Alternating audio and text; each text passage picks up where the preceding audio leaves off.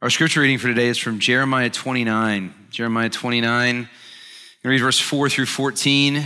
Jeremiah 29, 4 through 14. Of course, the prophet Jeremiah is writing these things. He's writing them under the inspiration of the Holy Spirit. He's writing them in a time when the Jewish people, the chosen people of God, are in exile in Babylon. And by the power of the Holy Spirit, these words speak to us today in the same kind of way as if our Lord Jesus was teaching them to us. So let's hear together the word of Christ. Jeremiah 29, beginning in verse 4. Thus says the Lord of hosts, the God of Israel, to all the exiles whom I have sent into exile from Jerusalem to Babylon. Build houses and live in them, plant gardens, eat their produce. Take wives, have sons and daughters. Take wives for your sons and give your daughters to marriage, that they may bear sons and daughters. Multiply there. Do not decrease, but seek the welfare of the city where I have sent you into exile, and pray to the Lord on its behalf. For in its welfare you will find your welfare.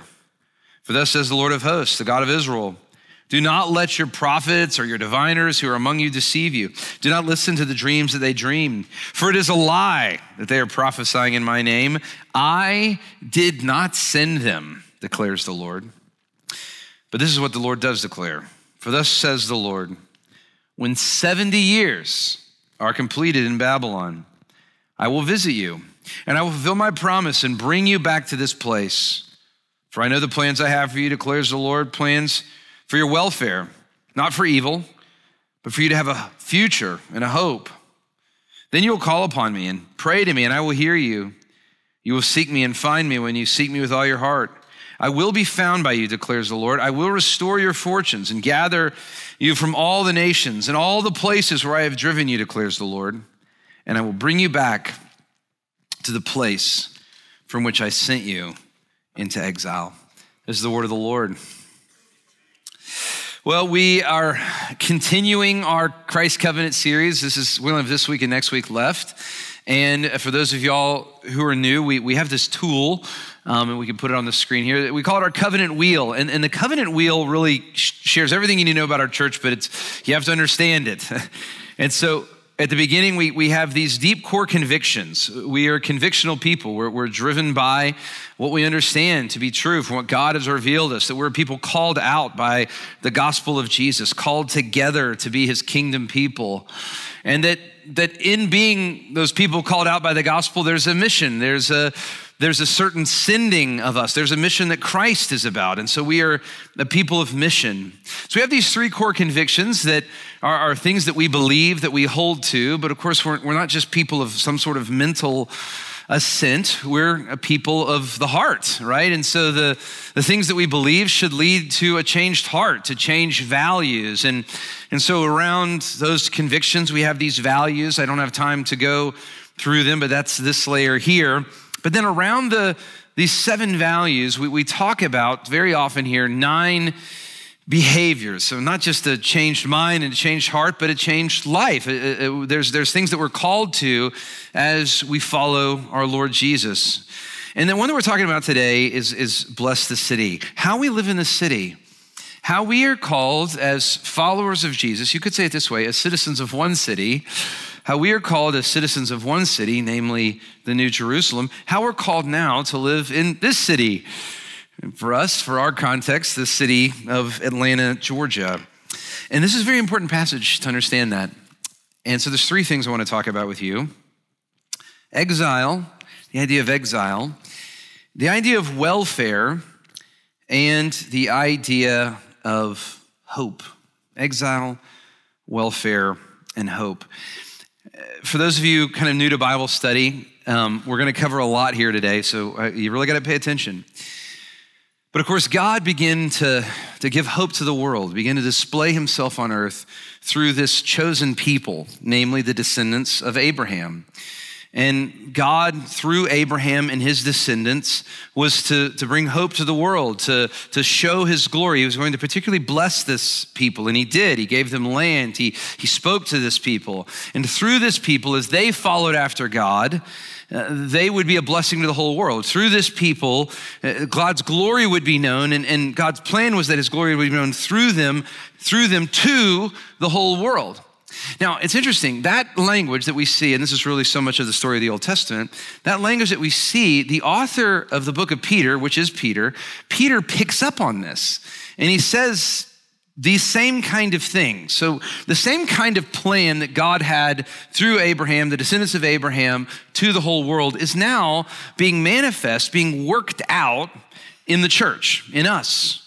It's the same kind of thing, that God is calling together a people through whom he's going to display his glory to the whole world, to all nations, to all people. So let's look, this is from 1 Peter 2. Notice the language that, and if you're familiar with the Old Testament text, all of this language will become very familiar to you. Notice the language that Peter is using here. You're a chosen race, right? A royal priesthood. We see obviously priesthood language throughout the old. These were ambassadors in a very real way for God. A holy nation, okay? So they're just right out and says it. A people for God's own possession, right? So God has called these people to himself, and through them, he's declaring his glory to the whole world. And then that's what Peter goes on to say, that you may proclaim the excellencies of him who called you out of darkness into his marvelous light. Once you were not a people, but now, and again, it continues, you are God's people. Once you had not received mercy, but now you have received mercy from the Lord. So God's plan, this is God's plan through the descendants of Abraham, through the people of Israel. It's the same kind of thing he's working out us. Now, the problem with the descendants of Abraham, even though God blessed them, he gave them land, he gave them his laws, he spoke to them, they didn't obey. They didn't follow God. They didn't live in the mercy of God. They didn't live in the goodness of God. In fact, not only did they disobey God, they went after other gods. It was deeply offensive to God. I mean, if you could think about this, God had so blessed them. He'd so honored them. If you just think of as a father to a child, when your children abandon things that are so precious to you and go other ways, go after other things that actually are offensive to you. And there's a personal aspect there. And that's exactly what we see happening with God in Israel. The people not only accepted his ways, received his blessing, they rejected them and went after other gods. And so in response to that, God punished his people. Now, how he punishes them, and the language that we see in the Bible is that he actually punishes them with one of these enemy nations, namely the people of Babylon. So right before the passage that we looked at today, Jeremiah 29, we read in Jeremiah 25. I'll just read it, you don't have to turn there, but Jeremiah 25, thus says the Lord, the God of hosts, because you've not obeyed my words. Behold, I will send all the tribes of the north, declares the Lord, and for Nebuchadnezzar, the king of Babylon, my servant. Now, that's interesting because Nebuchadnezzar was, in a sense, God's enemy, but what God's saying here is I'm using Nebuchadnezzar, I'm using these people of Babylon to punish you, to punish in this sense, he's become my servant. And I will bring them against this land and its inhabitants and against these surrounding nations. And I will devote them to destruction and make them a horror, a hissing, and an everlasting desolation. Now, again, we're covering a lot in a very short amount of time. But God's plan here that for their punishment, in a sense, to purify them, he was going to send them into exile. They were going to become exiles.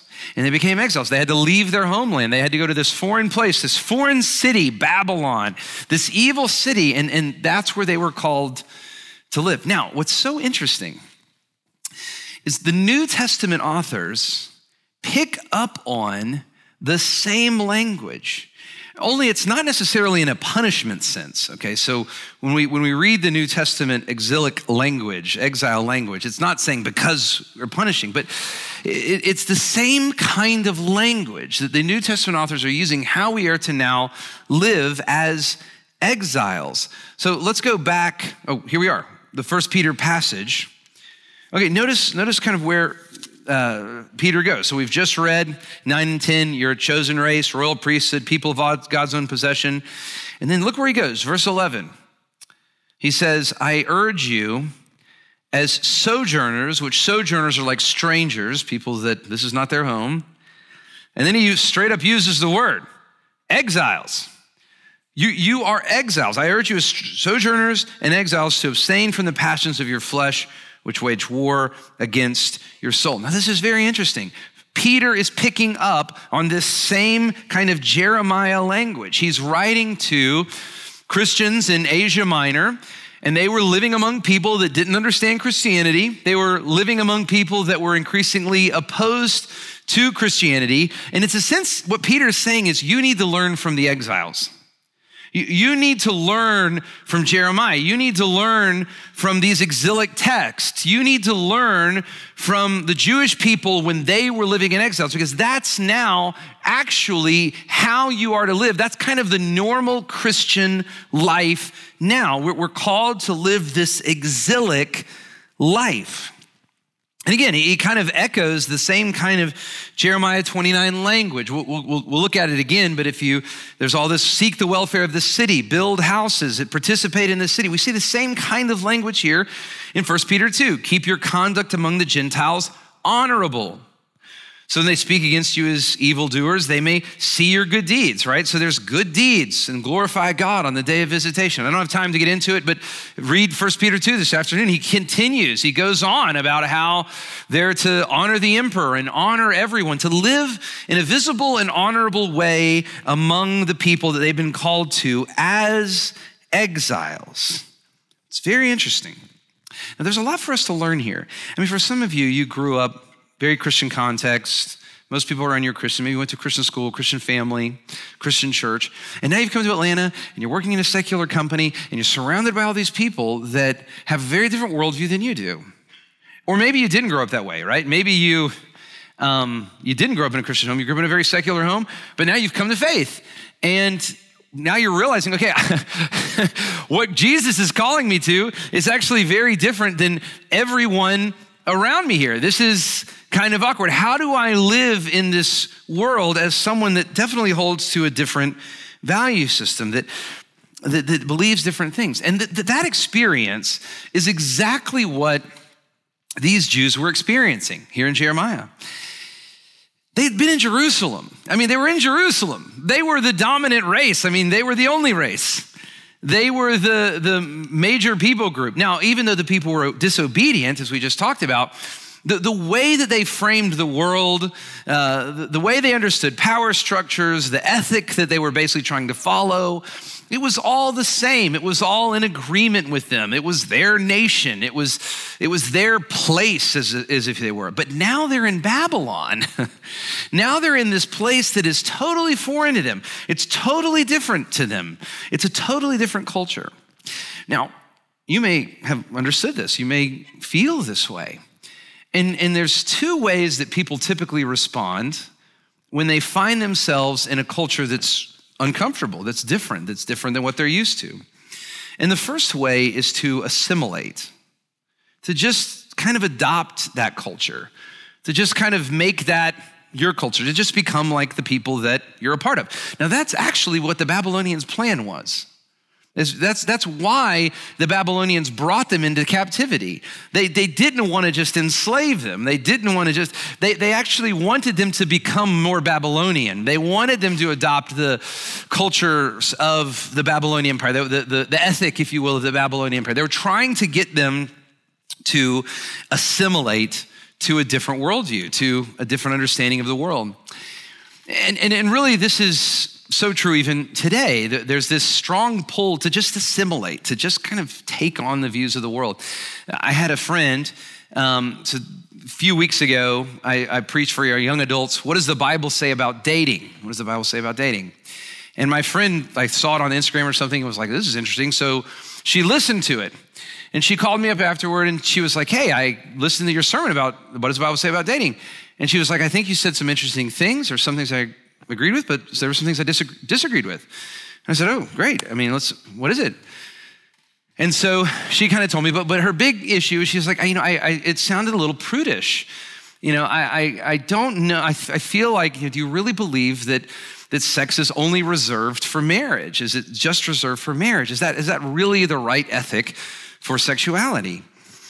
And I said, well, it all depends on your presuppositions, right? It all depends on how you're framing that. It all depends on how you answer the question, what sex is. And so as I said, if I had a secular understanding of sex, that that sex is just to be used in the marketplace for personal enjoyment, for human fulfillment, that I can go use my sexuality to try to get as much sex as I can, then I would say, well, if that was my worldview, then the Bible's view of sex is pretty lousy. You know? But if sex is a covenantal good that actually God created to strengthen a lifelong covenant, a whole life covenant between a man and a woman, if that's actually God's purpose and design for sex, it's a sign of this union that exists. It's lifelong and whole life. It's a sign of a whole self-giving of one another. Well, then I think the Bible's view of sex is really good. In fact, it's actually the only kind of logical understanding of what sex could be. If I understand it's a marketplace good, it's something else. But if I understand it's a covenantal good, then it has to only exist within covenant. But it all depends on your presuppositions, right? It all depends on what's framing. Is it kind of the context around you, a secular marketplace context, or something bigger from the Lord, from above? Do we actually believe that God has designed things in a certain way? The point I'm trying to make here is it's very easy in a world that has different presuppositions than you do to conform to those presuppositions, to assimilate, to just become like the world around you. It's very hard to be distinct. It's very hard to hold on to distinctiveness in, if you will, to use here, a Babylonian culture. But the text actually warns against assimilation. You know, it says increase. I think that's interesting. Don't decrease. Don't decrease. Don't be diluted. Increase. Keep having babies. Keep following the Lord. Let your numbers while you're there increase. Don't do what they want you to do. Don't assimilate into the culture. Continue to increase. Now, you know, another thing that's interesting, that the age that we're in, along the lines of this conversation, Leslie Newbigin called this age a post-Christian West. And he says, actually, he's a missiologist. He says it's the hardest age to evangelize. It's the hardest age to kind of reach for the gospel. And here's what makes it so hard. It was very easy in Babylon for the Jews to know what was Babylonian and what was Jewish, right? Because the Babylonian structures and the Jewish structures look very different. What makes our age difficult is it's a post-Christian West. And so our age has adopted a new ideology, namely a secular ideology, that in so many ways flows out of Christian, or I would say formally Christian structures. So Christian schools, Christian churches even, in the name of Christianity, put forward non-Christian ideology, secular ideology. Well, that's very hard to discern. That's very hard to realize if the structure is Christian, but it's putting forward a non-Christian kind of worldview or ideology. That's one of the reasons that we hold so strongly to Scripture here. How do we discern what is of the age or what is from the Lord? There has to be something bigger than just the structures that we have created, the structures that just exist around us. And we see this kind of thing both on the right and on the left. You know, it's on kind of both sides of the ideological aisle. So, for example, a couple years ago, Princeton Theological Seminary, Tim Keller was invited to give some lectures there. But the offer was rescinded because of his view on marriage and sexuality, just what we were just talking about. So that's very interesting. Here you have a Christian seminary rejecting a Christian pastor for holding to Christian doctrine, right? Well, that's very hard to discern. That's very hard to discern what is Christian and what is secular. And you see the same thing, you know, again, on both sides of the political aisle. You know, recently I've heard a lot of things of, you know, we don't need to turn the other cheek, but we need Christians to stand up and punch back, okay? You hear that kind of language. So here you have, in the name of Christ, from so-called Christian pulpits, people saying things that are actually very contrary to the teaching of Christ. That's just modern secularism, but it's being put forward in the name of Christianity. It's very hard to discern what is of the Lord and what is of the age. And thus, it is very easy in this age to just assimilate, to just take on what is in the age. But of course, the text warns against that. Don't decrease. Keep having children. Keep growing your people. But then on the other side, one of the temptations that people have in an age like this is just to totally separate, right? So you know what? The age is going to hell in a handbasket, right? I'm gonna totally separate. We're gonna form a little Christian enclave. I'm tired of having to explain why I believe what I believe. I'm just gonna surround myself with only Christian people that kind of echo what I believe, and this is what we're gonna have. We're just gonna have a little Christian enclave where everybody kind of agrees with me. Now, the interesting thing about that is if that's your position, then your view of the city actually is just to exploit the city. What oftentimes we see is those people, they have these Christian enclaves. They go into the city to make money, to get the goods of the city, but they have no concern for the city. In fact, they don't have a concern for the age. They only hate the age. They war against the age. That's this separatistic kind of ideology or worldview. So there's a lot of tension here. There's two great pulls. We're often pulled this way or this way, but I believe what we see in the text here is to stay in this distinctive present era, to be distinct, to not be of the age, but to be present in the age. It's also interesting, back up here, I'm told to scroll slowly here. Oh, I went the wrong way. Sorry.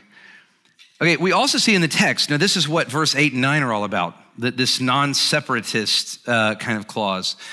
There's this warning, you may have heard me read this, that there's this warning here about the prophets. Don't let these prophets and diviners deceive you. Don't listen to them. And God says, I did not send them, right?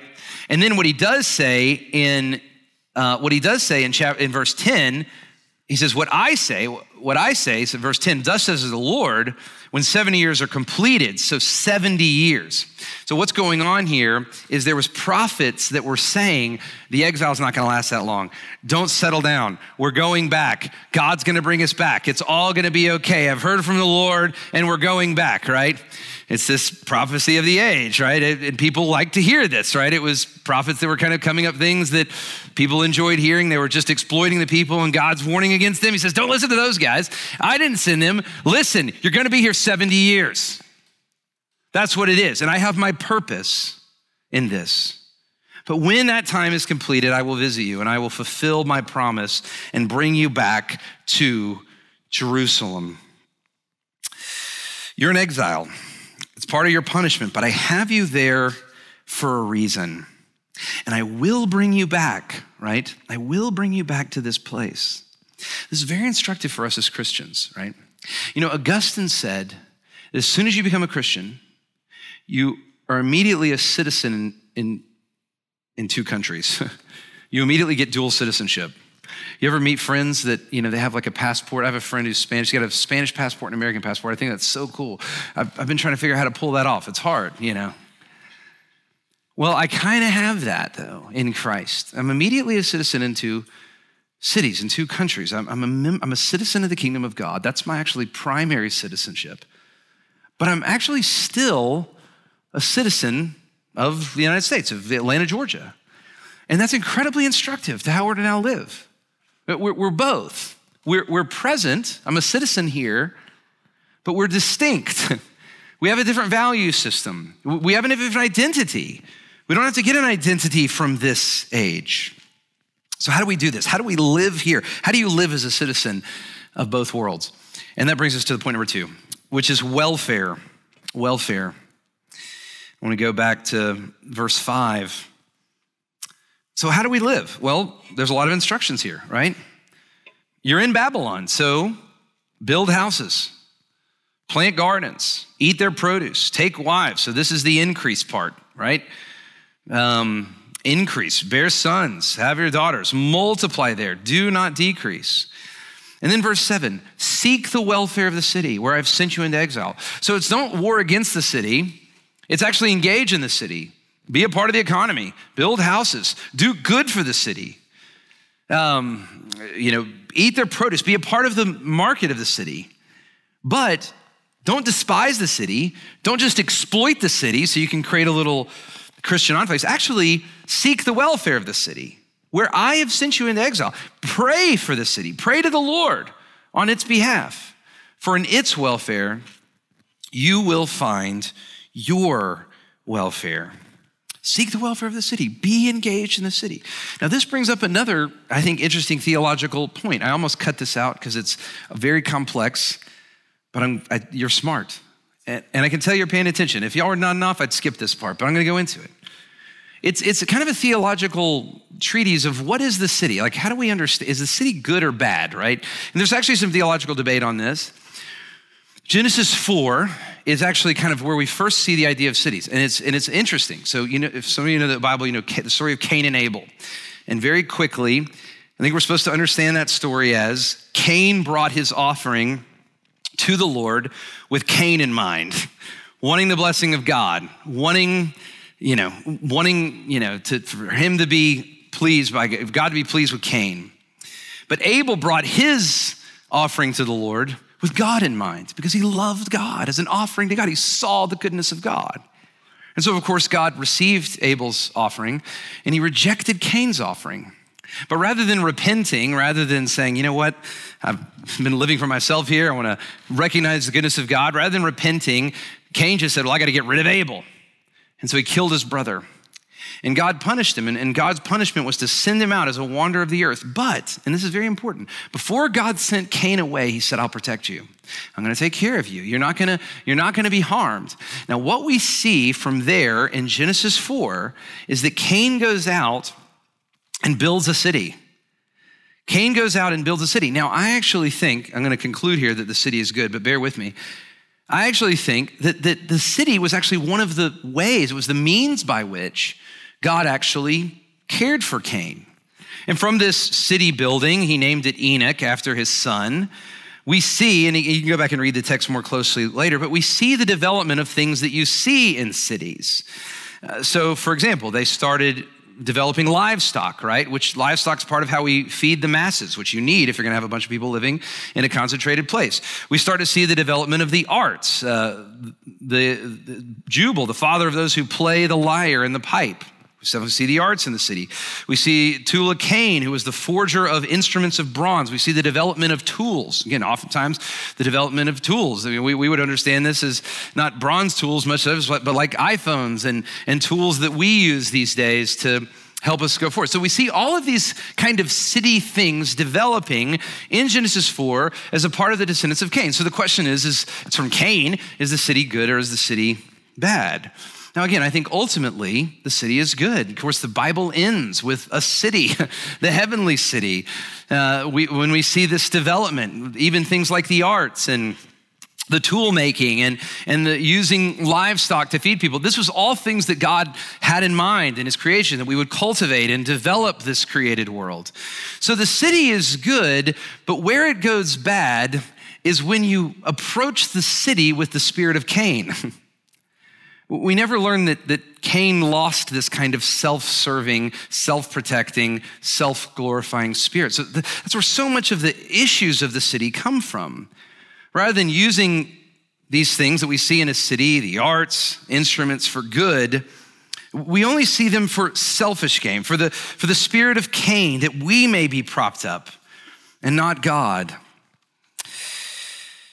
So, in a city, living in a city like ours, realizing that we don't want to have the spirit of Cain, how do we live? How do we live in a city like Atlanta, not assimilating, but not separating, not exploiting the city, but seeking the welfare of the city? James Davison Hunter has written a lot about the tension of the age. And I just want to say it's a tense age. And you're gonna have to get used to that. If you want to survive, you understand some of these tensions. So we don't want to assimilate, right? That's one way to relieve the tension, just become like the city. We don't want to separate. That's another way to relieve the tension, right? I'm just going to put people around me that always agree with me, that echo my worldview all the time. We don't want to be driven to despair, right? There's nothing we can do. This is horrible. But the other side of that tension is pride, self-righteousness. And you see this a lot too. People are drawn to, well, look at all these horrible people. They war against the city. If only everybody could be like me. If only we could be right like I am. It's a self-centeredness and a self-righteousness. So there's a tension between despair and pride, assimilation and separation. There's also a tension between conformity, just becoming like the city, and withdrawal, drawing away from the city. And what we see in this text that's so helpful, this Jeremiah text that I really want you to get today, is what God is calling these people to, is to, in the tension, to live out a distinctive presence in Babylon, to seek the welfare of Babylon, to increase, to not become like the Babylonians, but to seek the welfare, to seek their good, that God might show a piece of his glory in Babylon. Stay faithful, be distinctively present in Babylon. And I just want you to hear this. It's the same thing that he calls you to be distinctively present in this age of great tension. God is saying, don't separate, don't assimilate, be distinct, but be present. Seek the welfare of the people around you. Seek the welfare of this age. And we see the same kind of things. Peter is picking up on this. Let's go back to 1 Peter 2. He says, I urge you as sojourners and exiles, abstain from the passions of the flesh, right? Don't assimilate to the age that's totally given to the passions of the flesh, but keep your conduct among the Gentiles honorable. Seek the welfare of them. They may speak against you as evildoers, but they will see your good deeds, right? You're doing good for the city. And ultimately, that will bring glory to God on the day of visitation. Be distinct, but be present. Don't war against the Gentiles. Honor the Gentiles. Don't be filled with pride. Be humble when they see your good deeds, right? We're not withdrawing. Our deeds are visible. Plant gardens, start businesses. Just don't do it for the sake of yourself. Don't do it in the spirit of Cain. Don't exploit the city. Seek the good of the city. And then the city will see your good deeds and glorify God on the day of visitation. Now, all this leads us to the third point. You say, okay, how do I live in the tension? How do you? I mean, let's be honest. Like, how do you live in the tension? How do you not give over to despair? How do you not give over to pride? How do you not just conform? Because that's a lot easier. Or how do you not just withdraw? Because, well, that's easier. How do you stay distinct, following a different God, if you will, in an age that disagrees with you? Because let's be honest, it gets exhausting.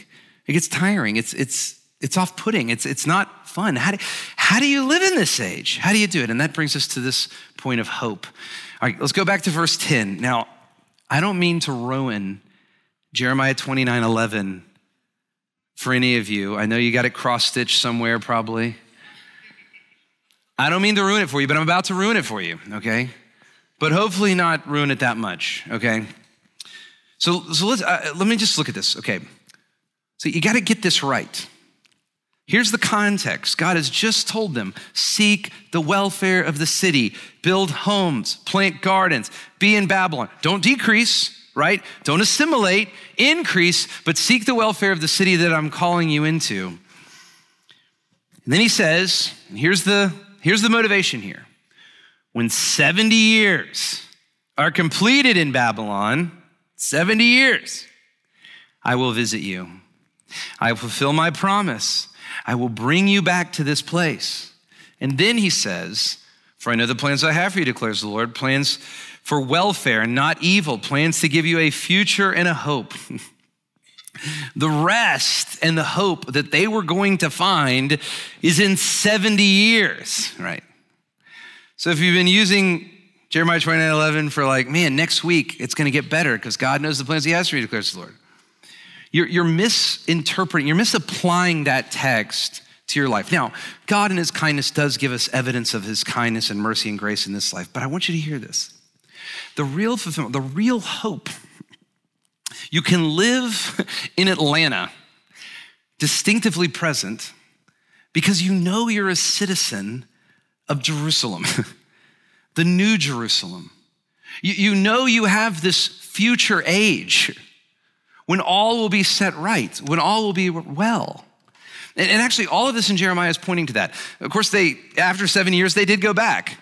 The Persians took over the Babylonians and they had a different administrative agenda. And so they sent all of these Hebrew people back to their homeland. And it was good for a time, but of course the people still sinned. They still struggled. They needed a greater Savior. And that's exactly what God has done for us in Jesus. He has sent us this great Savior.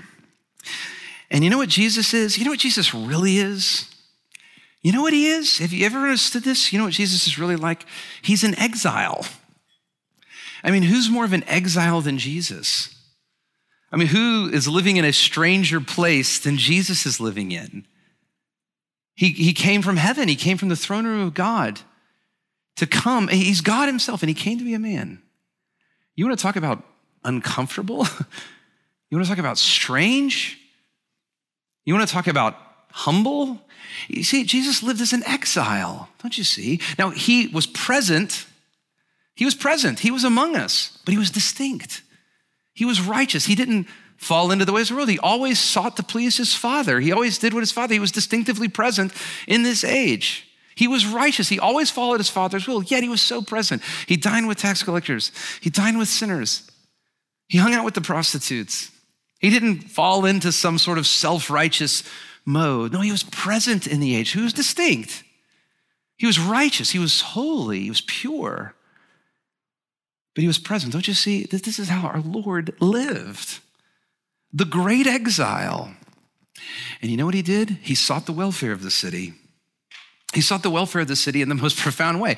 Now, for us seeking the welfare of the city might look like us going on and bearing burdens and helping people pay rent. And, this is we talked about helping clean up housing and doing those kinds of things. But in the most profound way, Jesus took on our greatest burden, a burden that we could never deal with on our own.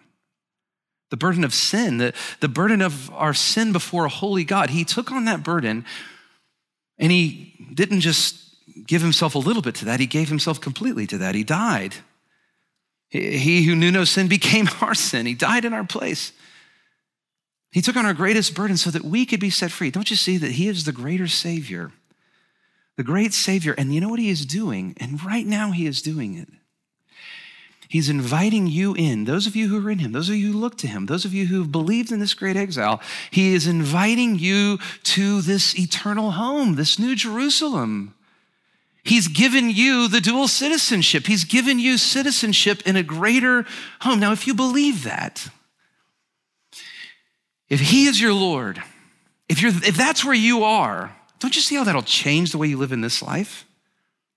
I mean, let's be honest. We all go out to some degree or another trying to exploit the city, trying to say, give me a good name, give me wealth, give me comfort, right? But if we really got this, if we really realized that we already have wealth, that we already have comfort, that we already have an identity, my true identity, I mean, who cares what you guys in Atlanta think about my house? I've got a mansion in the only city that really matters. And it is way nicer than any of y'all's houses, I'll just tell you. I've got a mansion in the only city that really matters. And guess what? It's an eternal city. It doesn't end. It doesn't go away. It doesn't fade. It doesn't get rusty. And you guys homeowners, I look at my house all the time. I'm like, why did I ever buy this thing? It's just chores everywhere. I mean, I love it. But, even yesterday, I was just looking at this thing. I had just cleaned up my outdoor patio. So nice. Like 2 weeks ago, and it's a disaster. No, I have a better home. I have a better identity. I'm a citizen of the New Jerusalem. And if you really believe that God is going to bring us home, then you'll be able to move out in this city with so much poise and so much confidence and so much compassion. You'll be able to seek the welfare of the city. You'll have a heart for these people. You'll be able to distinct from them. You won't need them and their approval. You'll actually be able to love them, don't you see? You know what Jesus did with his followers? The great exile. You know what he did with his followers? He says to us, Billy just talked about this, the Great Commission. He says, the great exile says to us, if you're a follower of Jesus, go be an exile. Don't live like this is your home. Go out into the nations, go out into the neighborhoods, go be my witnesses, go be exiles. Don't live like this is your home, because it's not your home. You're just here, you're here for a time. But one day there will be a great indwelling, a great calling. And Jesus, just like we see in this text here, we see at the very end, let's look at it real quick.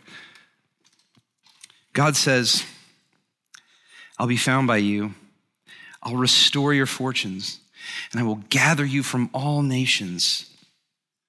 I will bring you back to the place from which I sent you. And in the same way, that's exactly what Jesus is doing with his church. He sent us out as exiles to live for the good of the heavenly city and to live for the good of this city. And one day there will be a great indwelling. We were all called back to enjoy him, to live with him forever. Do you live like that's true? Is that how you live? Is that what defines your life? Is that how you live? Are you living in the Spirit of Christ, who for the joy set before him, because of the future hope he had, endured the cross, endured the hardest thing, was courageous even when everyone was rejecting him? Do you live like Jesus, who rather than he was in the same nature of God. He had everything of God. I mean, who has a resume like that? Jesus, who was in the very form of God, right? He took all that, and what did he do? He didn't leverage it for himself. He leveraged it for others. Do you live like that? He humbled himself. He became a servant to the point of death. 2 thoughts, and it'll be closed. I'm going long, but y'all just got to forgive me. 2 thoughts. Number 1, the only way that this works, the only way that you can do this is through the local church. You have to be a part of a local church.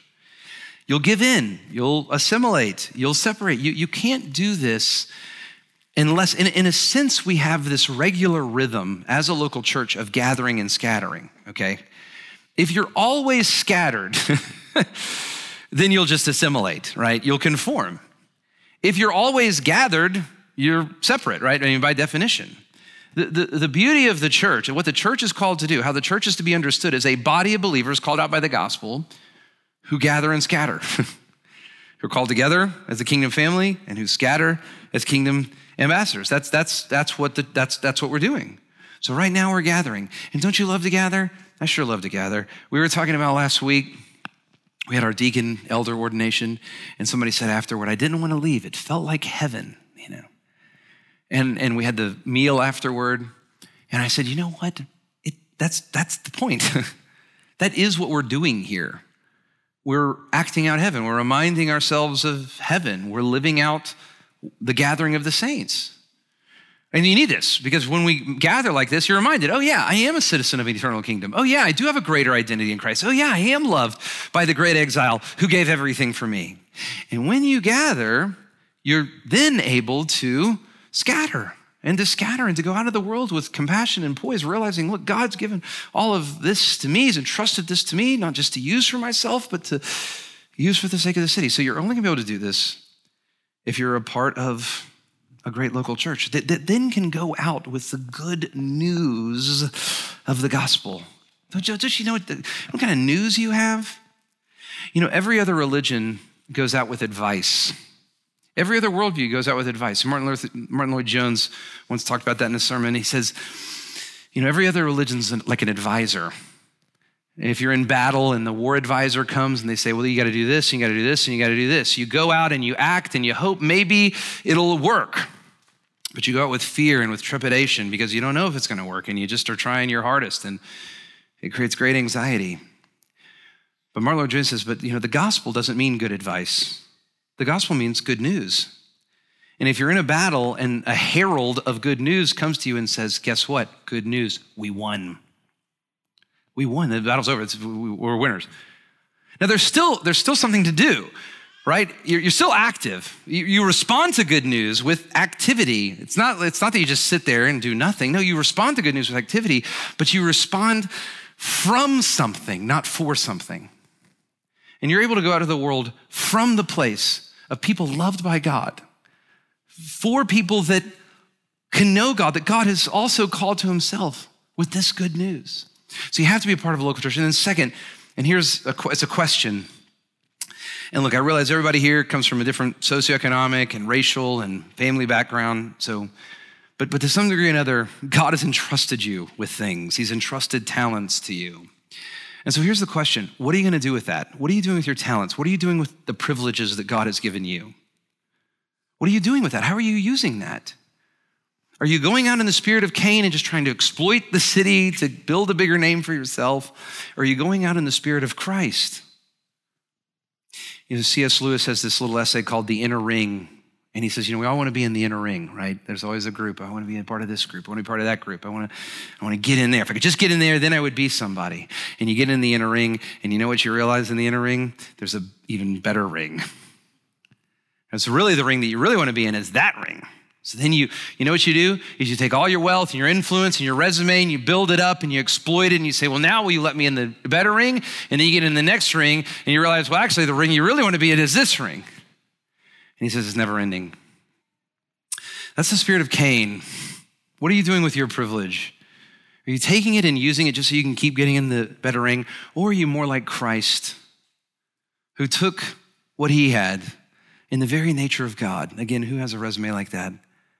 In the very nature of God, and he humbled himself and he became obedient for our sake. He took that and he leveraged it for us. He died for us so that we could have fellowship with God. And you know what he's doing now?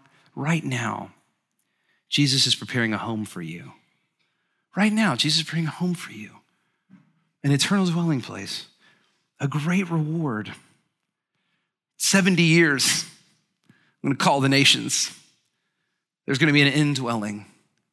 And I will be with you and you will be with me. Is that what's framing your life? Is that how you're living? You know what else Jesus is preparing for us? He's preparing a meal. One day, the saints of God will be with him around a table, celebrating his victory. You know, I can't think of a better way to end today than by us taking the Lord's Supper together. To remember that on the night Jesus was betrayed, he took bread and he broke it before his disciples and he said, "This is my body given for you. I've taken all that I have. I've taken everything that I have and I've given it to you." And then he took a cup and he said, "This is my blood, the most precious thing I have, his own blood." He said, "This is my own blood, given for you, leveraged for you." The great exile has been sent into the world to give his life for you. If we know him, we will live like him. Let's pray.